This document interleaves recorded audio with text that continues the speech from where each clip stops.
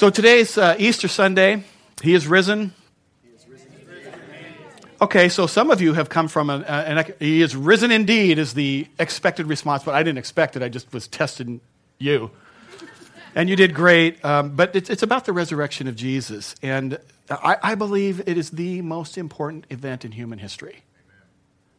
The most important thing that's ever happened. And it might surprise you that it has absolutely nothing to do with religion. What? Okay, so we'll talk about that. I mean, talking about Easter and Jesus coming out of it, it conjures up these pictures in our minds of tombs. And so here's a photograph of a tomb. And this is a contemporary photograph. This is from the land of Israel. And you can see there's the fog line. It's right along a highway. This is not a tourist trap. It's just a tomb. And you can see there's, weeds and if you would just mind leaving that up for a bit, because I'm going to talk about this. And what's unusual about this tomb is that this one still has a stone in front of it. There are multiple tombs there, but this one still has a stone, and that's unusual because mostly over the last couple thousand years, people would steal the stone. It's a valuable thing, and what you can't see from the photo is that the stone is sitting in a little channel, a little trough, and the channel rolls downhill towards the tomb. And then when it gets in place, there's a spot where the trough drops off and the stone kind of sinks into a spot. So it seals up pretty well. And because I would guess a stone like that probably weighs 6,000 or 8,000 pounds, or who knows? I mean, it's got to be a bunch. And it's downhill. It's pretty easy to put the stone in place. But it's very difficult to get the thing out of there. Very difficult. They would use horses and hook up to it. If they had to open one up. So seeing an actual tomb like this, I think, since we don't have them around here, but it kind of changes our thinking a little bit. It helps us to take the resurrection story of Easter and move it from maybe more of like the fairy tale kind of, this is a story we hear, to, no, it's actually something historical that actually happened. Something historical. So here it is along the roadside. Hand-hewn stones, there's weeds, there's a fog line, a tomb, and a stone. It reminds us that Easter is about something that actually happened. It's about an actual event. Easter, for us, we don't come to celebrate a teacher. We don't come to celebrate his teachings. We don't come to celebrate a religion or a philosophy. And maybe this is news to you, but on Easter, we come to celebrate an event in history that actually happened. A man actually came out of a tomb who had been dead. It's an amazing thing. That means that Easter goes way beyond what traditional religions, there's really nothing religious in my mind about Easter at all. Now, maybe sometime as you were growing up, you were in school and you took a class maybe on religion or world religions, and you were taught that you probably were taught that religions tend to spring up in this. There's a gap between things that are unexplainable but that actually are undeniable. Something actually happens, and we don't know why, so we'll explain it, and we'll create this religion to explain it. That's kind of like where they would spring up from. So the seasons would change, spring, summer, fall. It's happening. We can see it. We don't know why. So a religion would explain that or try to, or the weather would change, and we wouldn't be sure, or the crops would grow well, and then they would die, or they wouldn't, or one year locusts would come and eat everything and ruin the crops, and other years they wouldn't. Why? Well, they would come up with an explanation for the unexplainable. It's undeniable that those locusts came, but why did they come? We just don't know. Unexplainable things would happen, and in that gap between the undeniable and the unexplainable, religions would spring up. Religions are born in an attempt to explain the unexplainable. And then, over time, science would kind of dismantle, in some cases, entire religions. You mean, so lightning doesn't mean that Zeus is angry. No. It's just the difference in the charge of the particles from the bottom to the top, and it's got to get around there, blah, blah, blah, technical nerd. No, there's an explanation to it. Oh, okay, Zeus isn't mad. It's just the weather system. It's going to go away, and tomorrow it'll be sunny again. That's a dream. And science begins to dismantle religion because religion is an attempt to explain the unexplainable. We discovered germs. Oh, you mean she's not demon-possessed? No. It's just a germ. No, you mean so we don't have to consult a witch doctor to cast a demon out of her, or there's not a small frog or toad living in her stomach? No, just a little bit of penicillin. She's going to be fine. Okay, she'll just be fine. And people would get sick. It's undeniable, but it was unexplainable.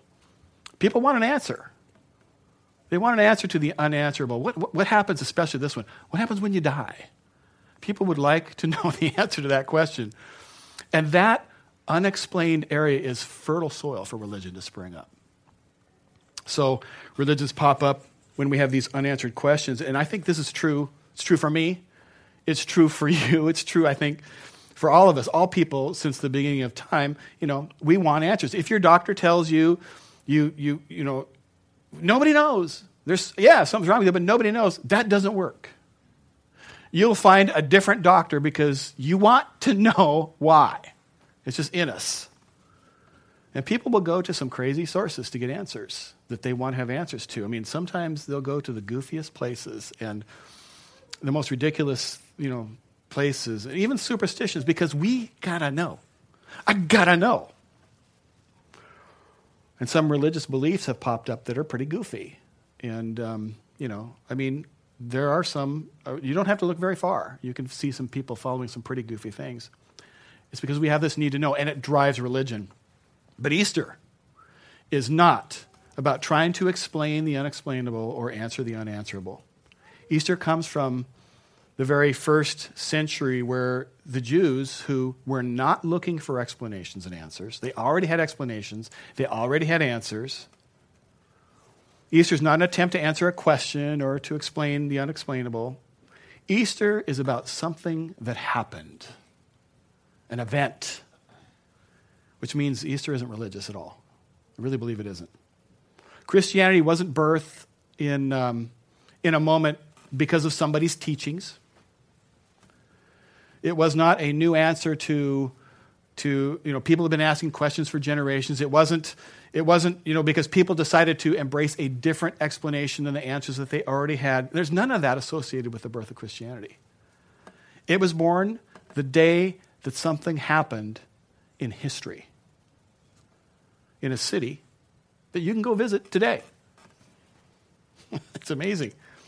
And the other thing that's so unusual, to me at least, about Easter and the resurrection is that nobody was expecting there to be a resurrection. Okay, not even his followers. I mean, nobody was at the tomb going 10, 9, 8. Oh, yeah, there he is. Nobody expected it. Even the stories written by his closest followers afterwards, they talk about it and they say they weren't expecting it. They were afraid for their lives. Jesus died. They scattered. They lost their faith. They lost their hope. And seeing I look at a picture of a tomb like that and that stone, I see it was not a casual endeavor to open up a tomb. Big old heavy thing. And it wasn't, like a few women saying, hey, let's go down and crack the door open and go in there. I mean, and when the disciples later had heard that this had happened, they didn't believe them. You can read about that in Luke 24. Their reaction was, what? Huh? It was incredulous, and they just weren't expecting it. They just were not expecting it. I mean, if they had been expecting it, you would have thought that they would have been ready for it. They would have maybe even been marketing it. You could have got a T-shirt that said, wise men still seek him, or something else. There would be something going on, but they weren't expecting it. Even though Jesus had told them he would die and then raise himself up. By their own declaration, these guys didn't expect it, and they lost their faith. In the Old Testament, there were a lot of Jews who basically held that death, that's what they believed, that death was the end. They would have been taught that, that you're born, you live for a while, you die, you're gone. That's it. Nobody was expecting a resurrection, especially and including his closest followers. And when they saw that empty tomb, these guys still didn't really understand what happened until they actually saw Jesus, until he appeared to them. And then everything changed. These cowards, these guys who were afraid for their lives, who were hiding in their homes, trying to decide, what they were going to do, suddenly became bold, courageous, bold spokespeople. And the message that they started sharing did not center It did not center on the teachings of Jesus. It didn't center on his moral example. It didn't even center on the miracles of Jesus. It centered on the resurrection. It centered on the resurrection of Jesus. And they just would not shut up about it. They just wouldn't shut up. And can I say shut up in church? Some people, that's them. They just wouldn't. These guys would not clam up. They would not get off topic. And the reason why Christianity has, exploded out of the first century, the reason that it's here today, isn't because of what Jesus taught. It's because 3 days after he was crucified, he got up out of the grave and rose. And the book of Acts talks all about those days afterwards. It's pretty amazing. And so we're going to look a little bit at the book of Acts. And you should listen to the amount of detail that's given here, because this is not written like some fairy tale in the by and by. I mean, this is written by people who were in the vicinity, right in the neighborhood, at the time that all this stuff happened. Okay, so we're going to pick this up in Acts chapter 3, verse 1. If you didn't bring your Bible, you're safe. I got one for you. It's on the wall. Just follow along. One day, Peter and John were going up to the temple at the time of prayer at 3 p.m. Now a man crippled from birth was being carried to the temple gate called Beautiful. Oh, yeah, sure, the gate Beautiful. I know that. I've been there lots of times. My family goes there for picnics. Okay, so this is a place that these people would know. Where he was put every day, this beggar was put every day to beg from those going into the temple courts. Verse 3, when he saw Peter and John about to enter, he asked them for money. Peter looked straight at him, as did John. Then Peter said, look at us. So the man gave them his attention, expecting to get something from them. Then Peter said, silver and gold I do not have, but what I have I give to you. In the name of Jesus Christ of Nazareth, walk. Now, anybody walking by and overhearing this conversation, when they heard the name Jesus of Nazareth, they knew exactly what they were talking about. Oh, yeah. I heard about that. The guy, he was crucified. There was a big storm that day. Everything got dark. I heard lots of thunder. Yeah, they knew what he was talking about. They knew what this conversation was, because this is all going on. This conversation is happening within walking distance of where the crucifixion happened and the resurrection. So they're right there. Verse 7, taking him by the right hand, not just by the hand, but look at the detail, right hand, he helped him up, and instantly the man's feet and ankles became strong. Verse 8, he jumped to his feet and began to walk. Then he went with them into the temple courts, walking and jumping and praising God. Well, I guess so. But this was a little unusual in their church service. They didn't have guys that were beggars out front that had been there for decades, hopping and jumping in the front row. So it created a bit of a fuss. Verse 9, when all the people saw him walking and praising God, they recognized him as the same man who had used to sit begging at the temple gate called Beautiful. And they're thinking, hey, we know this guy. Isn't that? Yeah, that's the guy. And they were filled with wonder and amazement at what happened to him. Verse 11, while the beggar held on to Peter and John, all the people were astonished and came running to them in the place called Solomon's Colonnade. Now, this is another detail here. I mean, this is a real place. This is as if the author is saying, hey, you can check this out. These are places you can visit. Verse 12, when Peter saw this, he said to them, crowd's gathering now, men of Israel, why does this surprise you? Why do you stare at us as if by our own power or godliness we made this man walk? Now, Peter reaches back to what they know as Jews since they were little boys and little girls. Verse 13, the God of Abraham, Isaac, and Jacob, the God of our fathers. Now, this isn't something new. This is some new religion. We're not trying to start something new here. This is the same God he's talking to them about. And Peter connects Jesus now to that same God that these people have been worshiping their whole life. And now that he's introduced Jesus into his message, I wonder what we might expect Peter to do with this captive audience he's got. He said, Jesus who taught us love your neighbor. He could have done that, or he could have said, blessed are the peacemakers. He could have done that too, but he doesn't do any of that. What's Peter do in this moment? He goes right to the event that is the make it or break it event for everything that they believe. And his foot hits that gas pedal, and he just about shoves his foot right through the floor. Okay? I love this. Verse 13. The God of Abraham, Isaac, and Jacob, the God of our fathers, has glorified his servant Jesus. You handed him over to be killed, and you disowned him before Pilate, though he had decided to let him go. You disown the holy and righteous one and ask that a murderer be released to you. You killed the author of life, but God raised him from the dead. And don't miss this last part. And we are witnesses. We saw it. Peter and John are saying, hey, we don't just simply believe something. We saw it. We aren't simply followers of Jesus. We saw his resurrection. We're not just believers of what he taught. We're not just moved by his moral example. We follow Jesus. We believe in Jesus because we saw him die. We visited the tomb. And we saw him live again. He's risen from the dead. You know what we're about? We're about a risen Savior. I mean, these guys are just not going to go off topic here. They're pretty amped up. You think I'm amped up. They were probably going. And all this stuff that's going on here in this whole thing is happening within walking distance of Calvary. It's like right in the neighborhood, right near the tomb. It's within, and this conversation is happening within days of when the events occurred. The same Peter and John who were cowering in fear. The same Peter who was afraid of a little girl right at the resurrection. Suddenly there's this new courage and boldness.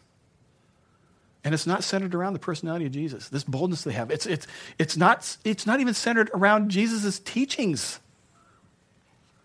It's centered around the event that we celebrate on Easter. It's crazy. And they're not trying to explain the unexplainable or answer the unanswerable or start some new religion. They clearly tie him back to the religion that these people knew, that God, the God that the Jews had been worshiping. But something has happened.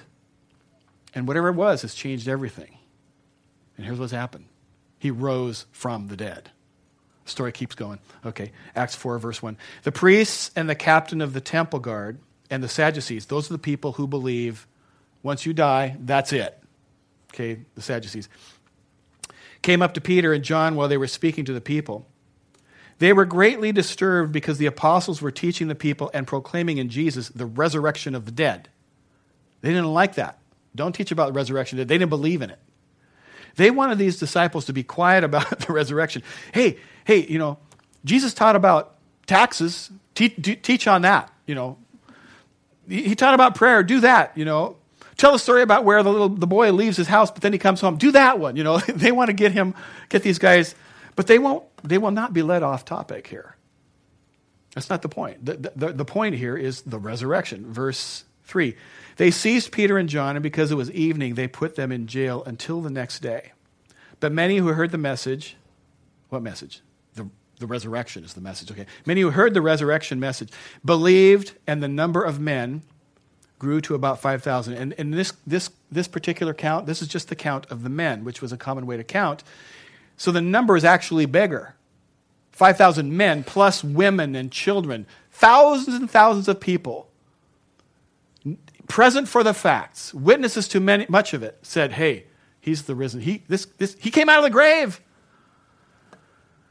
You know why Christianity was catapulted out of the first century? Why it was, why it came out of Palestine? It's not just because of the teachings of Jesus. It's because in Jerusalem, within walking distance of the events themselves, thousands of people, including the people responsible for the conviction and the execution of Jesus, thousands of people believed. There are other accounts that said many, many, many people, in one instance, over 500 people saw him alive after he died. And that's not just something that the Bible says. There are secular historians, you can look them up and find where these historians who are not Christians, which I don't understand how they couldn't be, where they record the fact that Jesus was witnessed by hundreds of people after he rose from the grave. These people didn't believe because of Jesus' teachings. They believed because he actually rose from the dead. And they witnessed it. And that day that Jesus was resurrected, he became their Messiah and their Savior. And that's so powerful because it does actually explain something unexplainable. It's got nothing to do with religion and everything to do with history. So here we are now, 2,000 years later, celebrating this event, changed by the Spirit of God, not simply because Jesus came from God or because he was a wonderful teacher and he taught life-changing truth. Other people have taught life-changing truth. There's life-changing truth out there. But we're here because he rose from the dead. And here's the conclusion of the story, verse 5. The next day, the rulers, elders, and teachers of the law met in Jerusalem. Now, listen to the details here.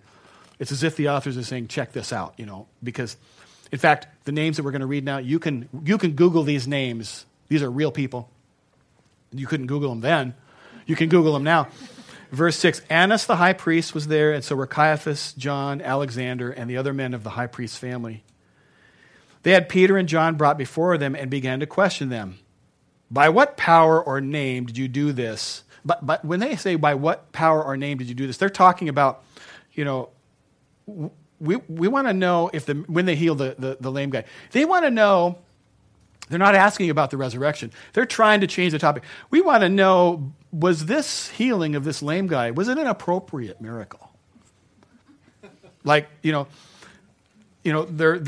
disciples did this random act of kindness, and they're being called on the carpet by these leaders. Whose power did you leverage to do this thing? They're trying to change the subject, and they're trying to find something.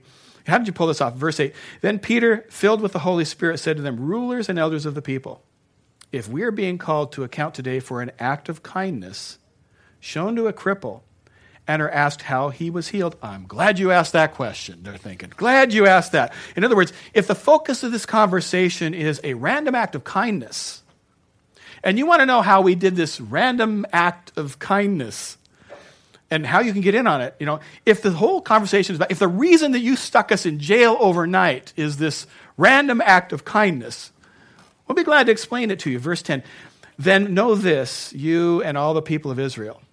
It is by the name of Jesus Christ of Nazareth, whom, by the way, you crucified. Have we covered that?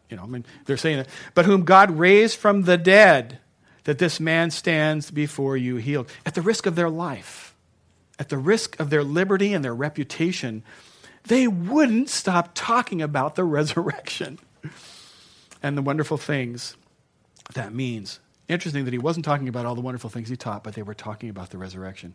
And what's their point?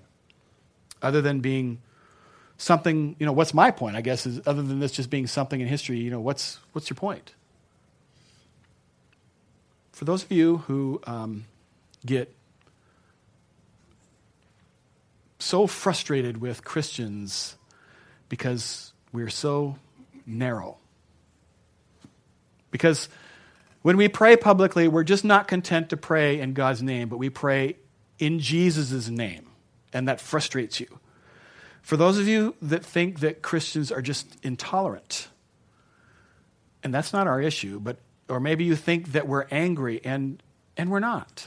There are some angry people. There's always angry people, but they don't represent me, and they don't represent Christ. But for those of you that are frustrated, you think, why do you have to be so narrow? Why can't you just be more open-minded? Here's why. Verse 12.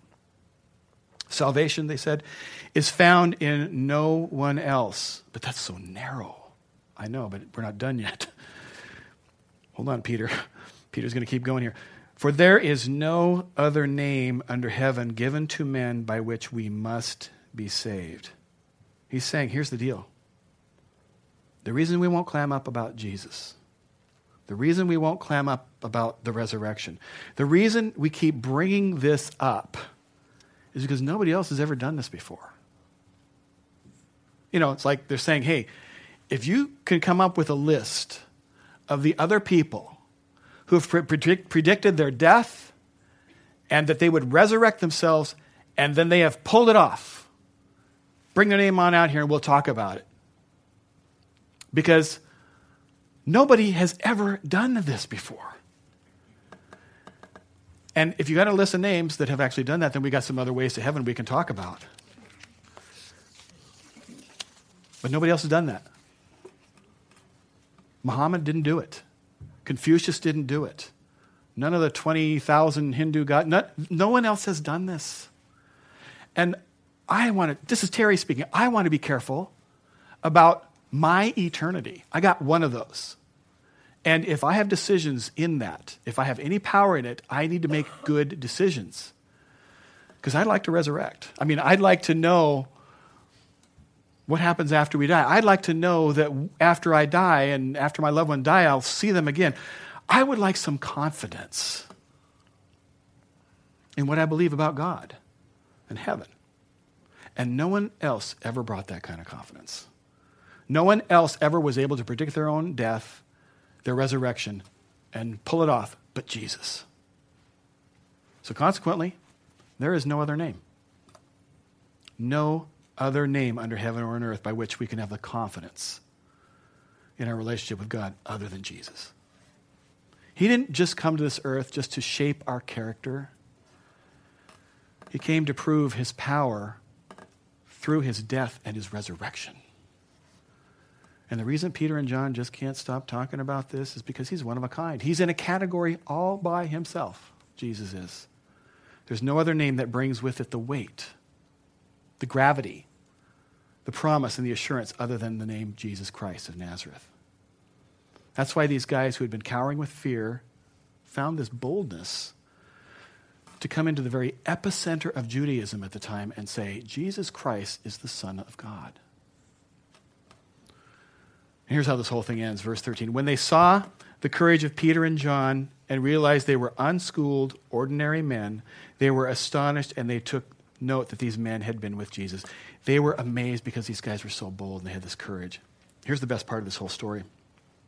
It is for me personally. I believe it's the best part of the story for you too. Because the same invitation that Peter and John offered that crowd in the temple 2,000 years ago, the same invitation that 5,000 men heard and responded to by saying, we believe that Jesus of Nazareth is the Son of God and he rose from the dead. That very same invitation that's been extended over the last 2,000 years by missionaries and pastors and by fathers to their children and mothers to their children and that same invitation that's been given from a friend to a friend and from a boss to an employee and an employee to a... It's because of this event, because of the resurrection that confirmed he didn't just simply have his life taken, but he gave it away and he laid it down. Not for his own sin, but for my sin, Terry's sin, and your sin.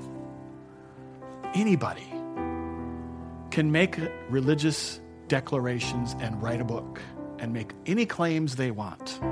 People can do that, and a lot have. And those claims and those books have led a lot of people astray. But only when somebody rises from the dead do they confirm they actually truly have power and authority over life and death. Life now, life after we die, and eternal life.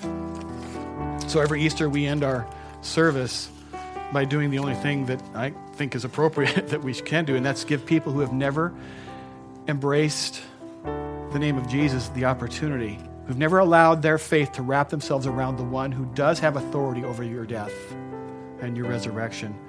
Give them the opportunity to do that, to embrace life. Because we believe, as exclusive and as narrow as this is, there's no other name under heaven by which a person can gain assurance of their relationship, of their connection to God. There's no other name under heaven by which you can and by which you must be saved. So what I want to do is as we close, I want to give you the opportunity to transfer your trust. And I'm not asking you to transfer your trust to me for certain. I'm not asking you to transfer your trust to a church.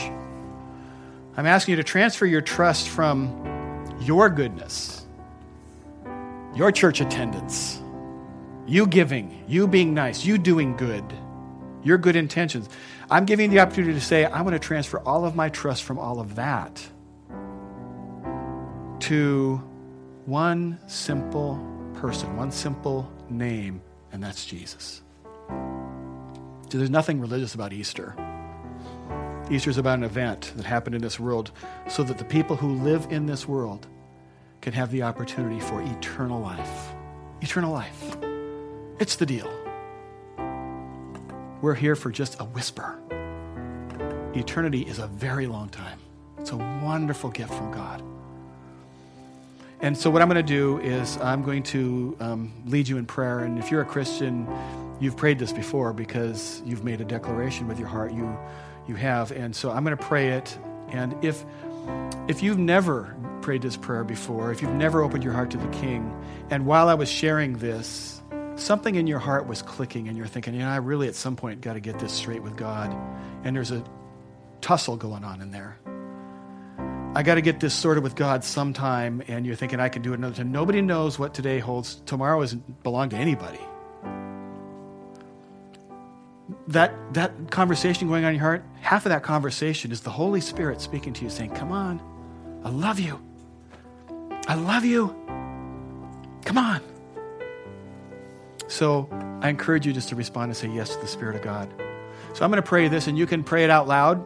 Some people do that. You can pray it quietly. You can pray it in your heart. You can change the words to be more like you. I'm just going to lead the way here and encourage you to pray this. And if you do it quietly and you are opening your heart to the Lord, I encourage you sometime today, tell somebody. Because the scriptures say that everyone who believes in their heart that he came, he died, and he rose from the grave, everyone who believes that and confesses with their mouth will be saved.